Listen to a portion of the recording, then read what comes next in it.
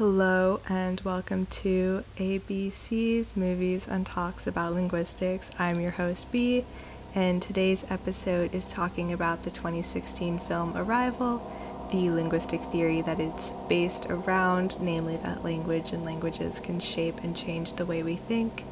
And then we're going to talk about another way that language changes us, especially as babies. Arrival came out in 2016 and immediately bumped Inception from my top movie spot. It's a movie about a linguist. What more could you want? Its one flaw when I tried to get other people to watch it, however, was that it's really confusing. So if you, like my mother, were so lost that you fell asleep during it and then woke up at the end and needed someone to pause it and explain what had happened, or if it's because it's been 5 years since it came out and you just don't remember the finer details, up next is a summary of the movie before we get into the nitty-gritty linguistic stuff.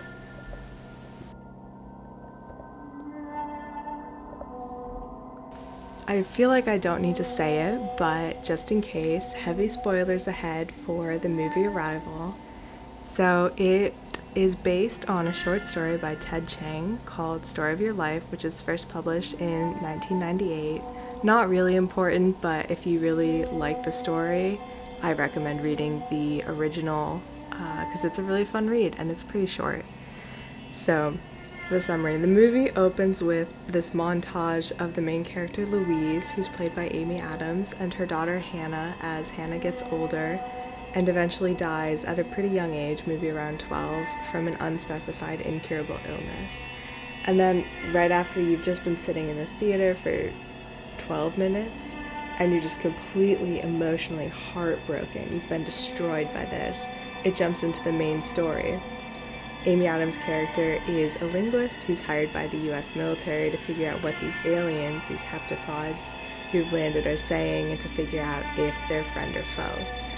And the meat of the movie is Louise learning the alien language, and it's a really cool graphic. In the movie, their language is written in a circular fashion in such a way where the heptapods have to know the entirety of what they're saying before they can write a sentence. And so the movie is her learning the language and also a lot of side drama with the military, but I'm not going to focus on that in this summary because it's not relevant to the rest of the episode. So she eventually finds out why the heptapods showed up 3,000 years in the future. They'll need humanity's help, and they know this because they see time differently than humans. Rather than a linear past, present, future timeline, the heptapods see all of time at once, which ties back into their writing system where they have to know everything before they can write a sentence. And so up until this point throughout the film, interspersed between the military drama and Louise learning their language, we've seen what we have assumed are flashbacks to her daughter Hannah's life and her time with Hannah.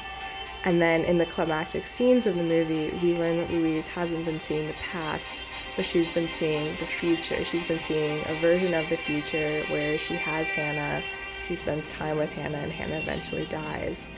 And she's seeing this because in learning the heptapod's language, she's begun thinking and perceiving time differently. She no longer sees the linear past, present, future that we all do, but she sees it all at once like the heptapods do because she's learned the language. And the end of the movie is about her relationship with her linguist partner and her decision to have Hannah despite knowing what will happen to her, despite knowing that she'll die young. But the key takeaway to hold in your mind through the rest of this episode is that she sees time differently because learning the alien language changed how her brain perceives time. So, this theory and this idea that a language can shape and change the way that you think or perceive things is one that linguists have been kicking around for years and years. And it's kind of difficult to jump into because it's called a bunch of different things that differ a little bit from each other, but not enough to really matter for today's episode. It's called things like linguistic relativity, linguistic determinism, the Sapir-Whorf hypothesis, and Whorfianism. And it dates all the way back to the 18th century when these two guys, Edward Sapir and Benjamin Lee Whorf, published separate works suggesting that the language or languages one speaks limit or determine the way one thinks.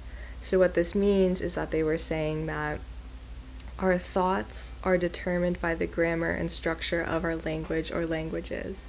So if our language doesn't have an ability to say something, we can't think of it without that structure. And it fell out of favor because the original version of the hypothesis can be a little problematic, and at the same time, as people were really realizing this and getting into the weeds of why, other theories were gaining popularity.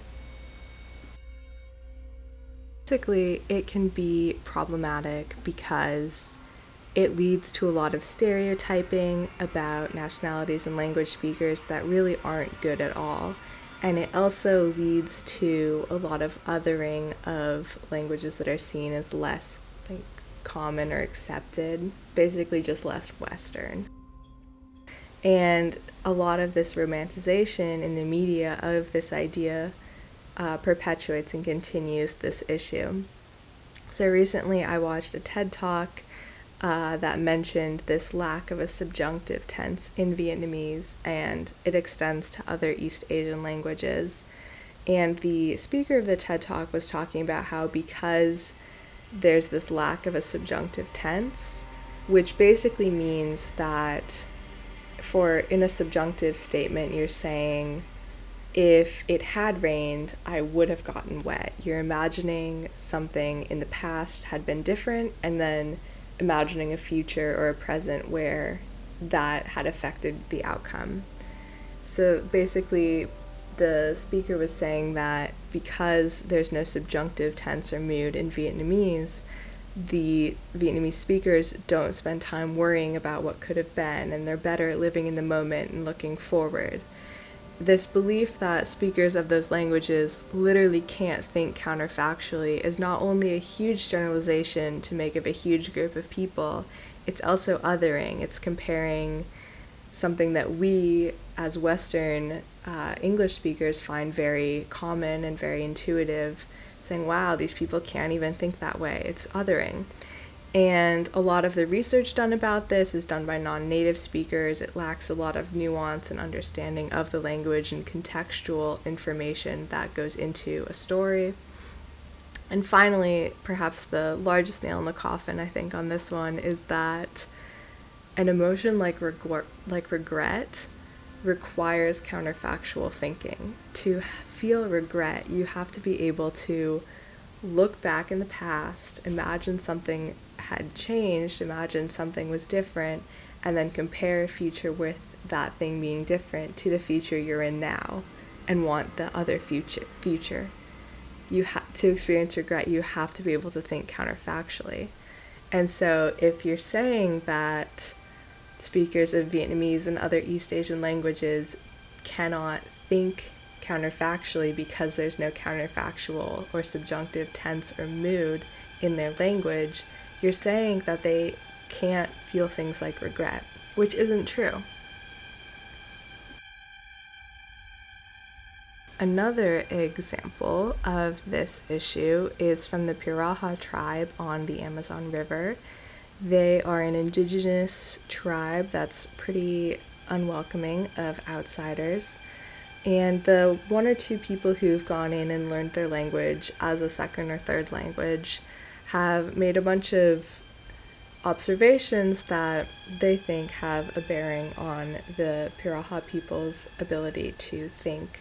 So one of them is that there's this apparent lack of number in their language, and these linguists claim that this means that the Piraha have no ability to do math, that the lack of numbers in their language limits their ability to think in terms of math.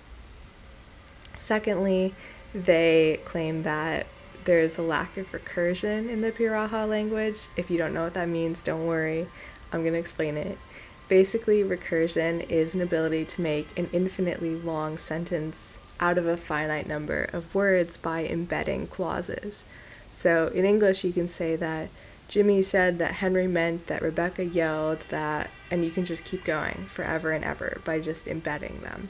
That's recursion. So these linguists claim that there's no recursion in the Piraha language, and that because of that, their lives are so simple. Their lives are very simple. They don't need recursion because their lives are so simple, and the lack of recursion in their language is keeping their lives that simple. Which, again, othering, almost infantilizing, just problematic in general. So I know I just went through all of this reasoning about why linguistic determinism, Whorfianism isn't good, right? But it's having a resurgence now in some linguistic circles, and that's because we've updated it to a weaker version. So instead of saying that language determines and limits the way we think, the new claim for Neo-Whorfianism is that the language or languages we speak influence the way we think. They don't constrain, they don't limit, they don't determine.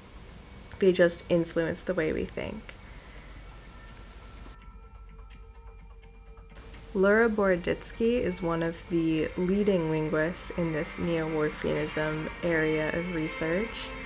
So I'm going to walk you through 3 examples of studies that she has detailed about different ways she claims languages influence the way we think. So the first is about space and our ability to perceive spatial relations. So in Korean, there's 2 words for the fit of something. One for a tight fit, which would be like a pen cap on a pen, or a magnet on a fridge, or a Lego block on top of another Lego block. And one for a loose fit, which would be like an apple in a large bowl, or that same pen in a large purse. And the study found that Korean-speaking adults can identify the difference between a tight fit and loose fit, while English-speaking adults can't. And they also found that pre-linguistic babies that haven't spoken or learned a language yet, can tell the difference regardless of what household they're from. And if you're thinking, oh, these babies can't talk, how do they know that? Basically, they show a baby examples of a tight fit, for instance. They show the baby all these different pictures of like 2 Lego blocks, a pen cap on a pen, all these examples until the baby gets bored. And then they show the baby an example of a loose fit, like a single apple in a bowl. And if the baby looks longer, the baby knows that something's different because it's not bored anymore, so it's looking longer. So because they found that Korean-speaking adults can identify the difference while English-speaking adults can't, but that all babies can identify this difference, this means that babies lose the ability to distinguish between these two as they learn English. Learning English changes the way they perceive time. It influences their ability to perceive the fit of something. Our second example is about gender. So this is just about languages that assign genders to inanimate nouns and objects, which, if you have ever studied a Romance language, very familiar masculine and feminine, but there's also less familiar things like neuter or vegetative. And in this study, these linguists compared the adjectives German and Spanish speakers used to describe words that differed in gender. So they compared adjectives describing the word for bridge. Bridge is feminine in German and masculine in Spanish. German speakers were more likely to use adjectives like beautiful, fragile, peaceful, pretty, and slender, whereas Spanish speakers were more likely to say that a bridge is big, dangerous, long, strong, sturdy, and towering. And then, to just make sure this wasn't a bias, they compared the word for key, which is masculine in German and feminine in Spanish. And they found that in German, German speakers were more likely to use adjectives like hard, heavy, metal, serrated, and useful, whereas Spanish speakers were more likely to describe a key with words like golden, intricate, lovely, shiny, and tiny. So this is another example of languages influencing the way we think about objects on the basis of their assigned gender. So my final example is going to bring us a little bit closer to Arrival again, just to rehash that point about time. So this was a study that Laura Boroditsky actually did herself, where she compared English and Mandarin because English uses horizontal spatial metaphors for time. We say we're looking forward to something, we're leaving the past behind us, we're moving meetings forward or moving them back. Mandarin uses these horizontal metaphors that are very similar to the ones in English, but they also use vertical spatial metaphors. They use words that represent front and back, and they also use words that represent up and down to describe time. So up is the past and down is the future. And this study found that Mandarin speakers think about time vertically even when thinking for English. Well, the reverse was true for English speakers. They consistently thought about time horizontally, which shows that there's this bias for Mandarin speakers to think about time vertically because they have the construction to do so in their language, whereas English speakers don't. For the final segment of tonight's episode, we're going to talk about another way that learning a language changes us. This change usually happens when we're infants, so we don't get to know about it until we grow up. And I'm basing this primarily around the paper How Do Infants Become Experts at Native Speech Perception by Janet Worker, H. Henry Young, and Catherine A. Yoshida. And like the title says, this paper talks about how infants learn the sounds of their native languages and just those sounds. So when you stop to think about it, when we're infants, we're just hearing a stream of noise, no spaces between sounds or words unless a parent or another figure is talking directly to us, right? If you think about if you've ever been in an immersion class or in a foreign non-English speaking country and you've just heard a wall of sound, you can't pick out the individual words that people are talking about at a fast conversational pace. And that's what babies are hearing all the time unless people are speaking directly to them with child-directed speech. And so before they can even begin to segment all of these sounds into words, they have to figure out which sounds matter to the language they're trying to learn, which is a harder task than you might think. Lots of sounds that we make in English change the meaning of a word, but lots of them don't. So the central message of this paper is that when we're born, we can distinguish, we can tell the difference between all of these sounds. Technically, all of the allophones. So I'm going to throw a lot of terms around, but don't stress out. I'm going to break them down first. So what's an allophone? What's a phoneme? I'm going to say both of these. An allophone is any sound in a language. So that includes things like ba and but it also includes the P in pen and the P in spin, slightly different. A phoneme is any sound in a specific language that affects a word's meaning. So think about and ba.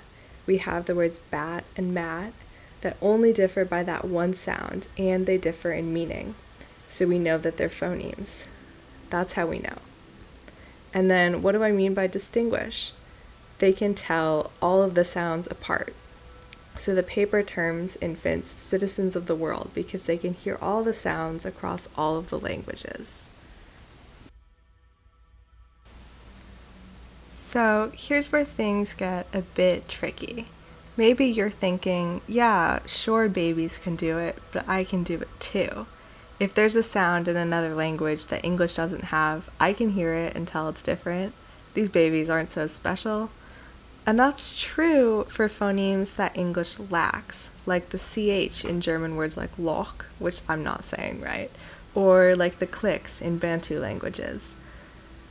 That's an excellent point, but there are allophones that we don't distinguish in English that other languages do.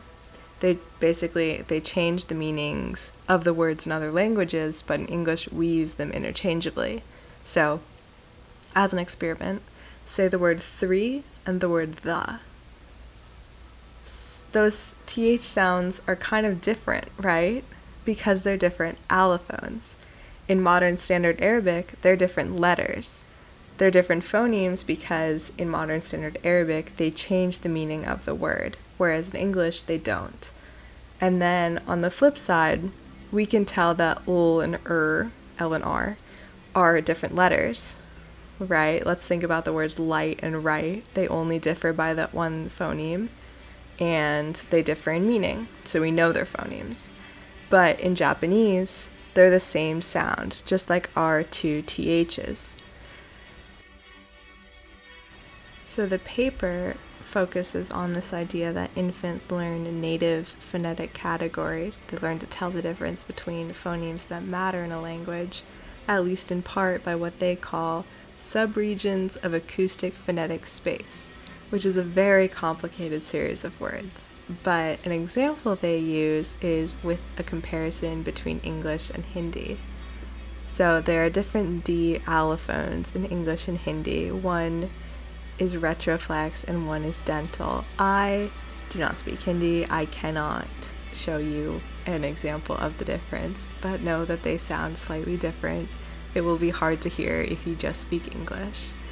And so English learning infants will hear a variation around a central tendency. What they say creates a unimodal distribution when they hear words like doll. And Hindi learning infants will hear a variation, which they say is distributed around two means, one for a dental D and one for a retroflex D.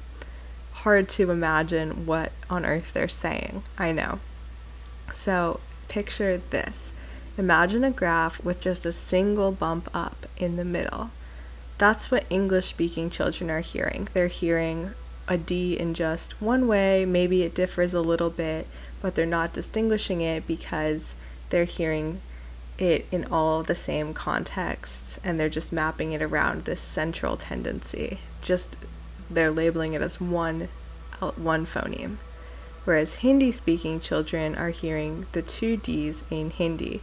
So now imagine a graph with two bumps up that have kind of a valley in the middle, like an upside-down W, or like the arches from McDonald's. So what these Hindi learning children are hearing and are doing, they're mapping the two Ds and discriminating between them. They're marking them as different because they're hearing them in different contexts and never hearing one in the other context. So as babies specialize in their native language or languages, they lose the ability to tell the difference between all allophones. By 12 months, Japanese learning infants can't distinguish between the ol and the r, the L and the R, that English-speaking infants can. So now we're just going to do a little bit of a review to wrap things up tonight. We talked about the 2016 film Arrival. Amazing movie, love it. And we talked about the central idea of learning a language and thus thinking about something differently or perceiving something differently. And we talked about how this idea comes from an old linguistic theory, which is called a lot of different things: linguistic determinism, linguistic relativity, the Sapir-Whorf hypothesis, Whorfianism. And then we went over some evidence that our language or languages do influence the way we think or perceive things. And finally, we talked about another way that learning a language changes us. We go from infants with an ability to hear the differences between all allophones, all of the sounds in all languages at birth, and as we learn and acquire a specific language or languages, we lose the ability to discriminate, to tell the difference between all of the different sounds. Today's episode drew on many sources. First and foremost, of course, the movie Arrival, and secondly, the short story Story of Your Life by Ted Chiang that Arrival is based on. Following that, I briefly mentioned the TED Talk, Grammar, Identity, and the Dark Side of the Subjunctive, which is a very uplifting and meaningful TED Talk. I do recommend it. Linguistically, perhaps not what one should base their assumptions of people upon. And then I mentioned some ideas found in the paper Reasoning Counterfactually in Chinese, Picking Up the Pieces by Yet and Gentner, which has a great rundown of the history of counterfactual studies in Chinese languages and a lot of the issues that come up with those studies. And then we talked about neo-Whorfianism with a bunch of examples from the paper Linguistic Relativity by Laura Boroditsky. And finally, we talked about the paper How Do Infants Become Experts at Native Speech Perception by Worker, Young, and Yoshida.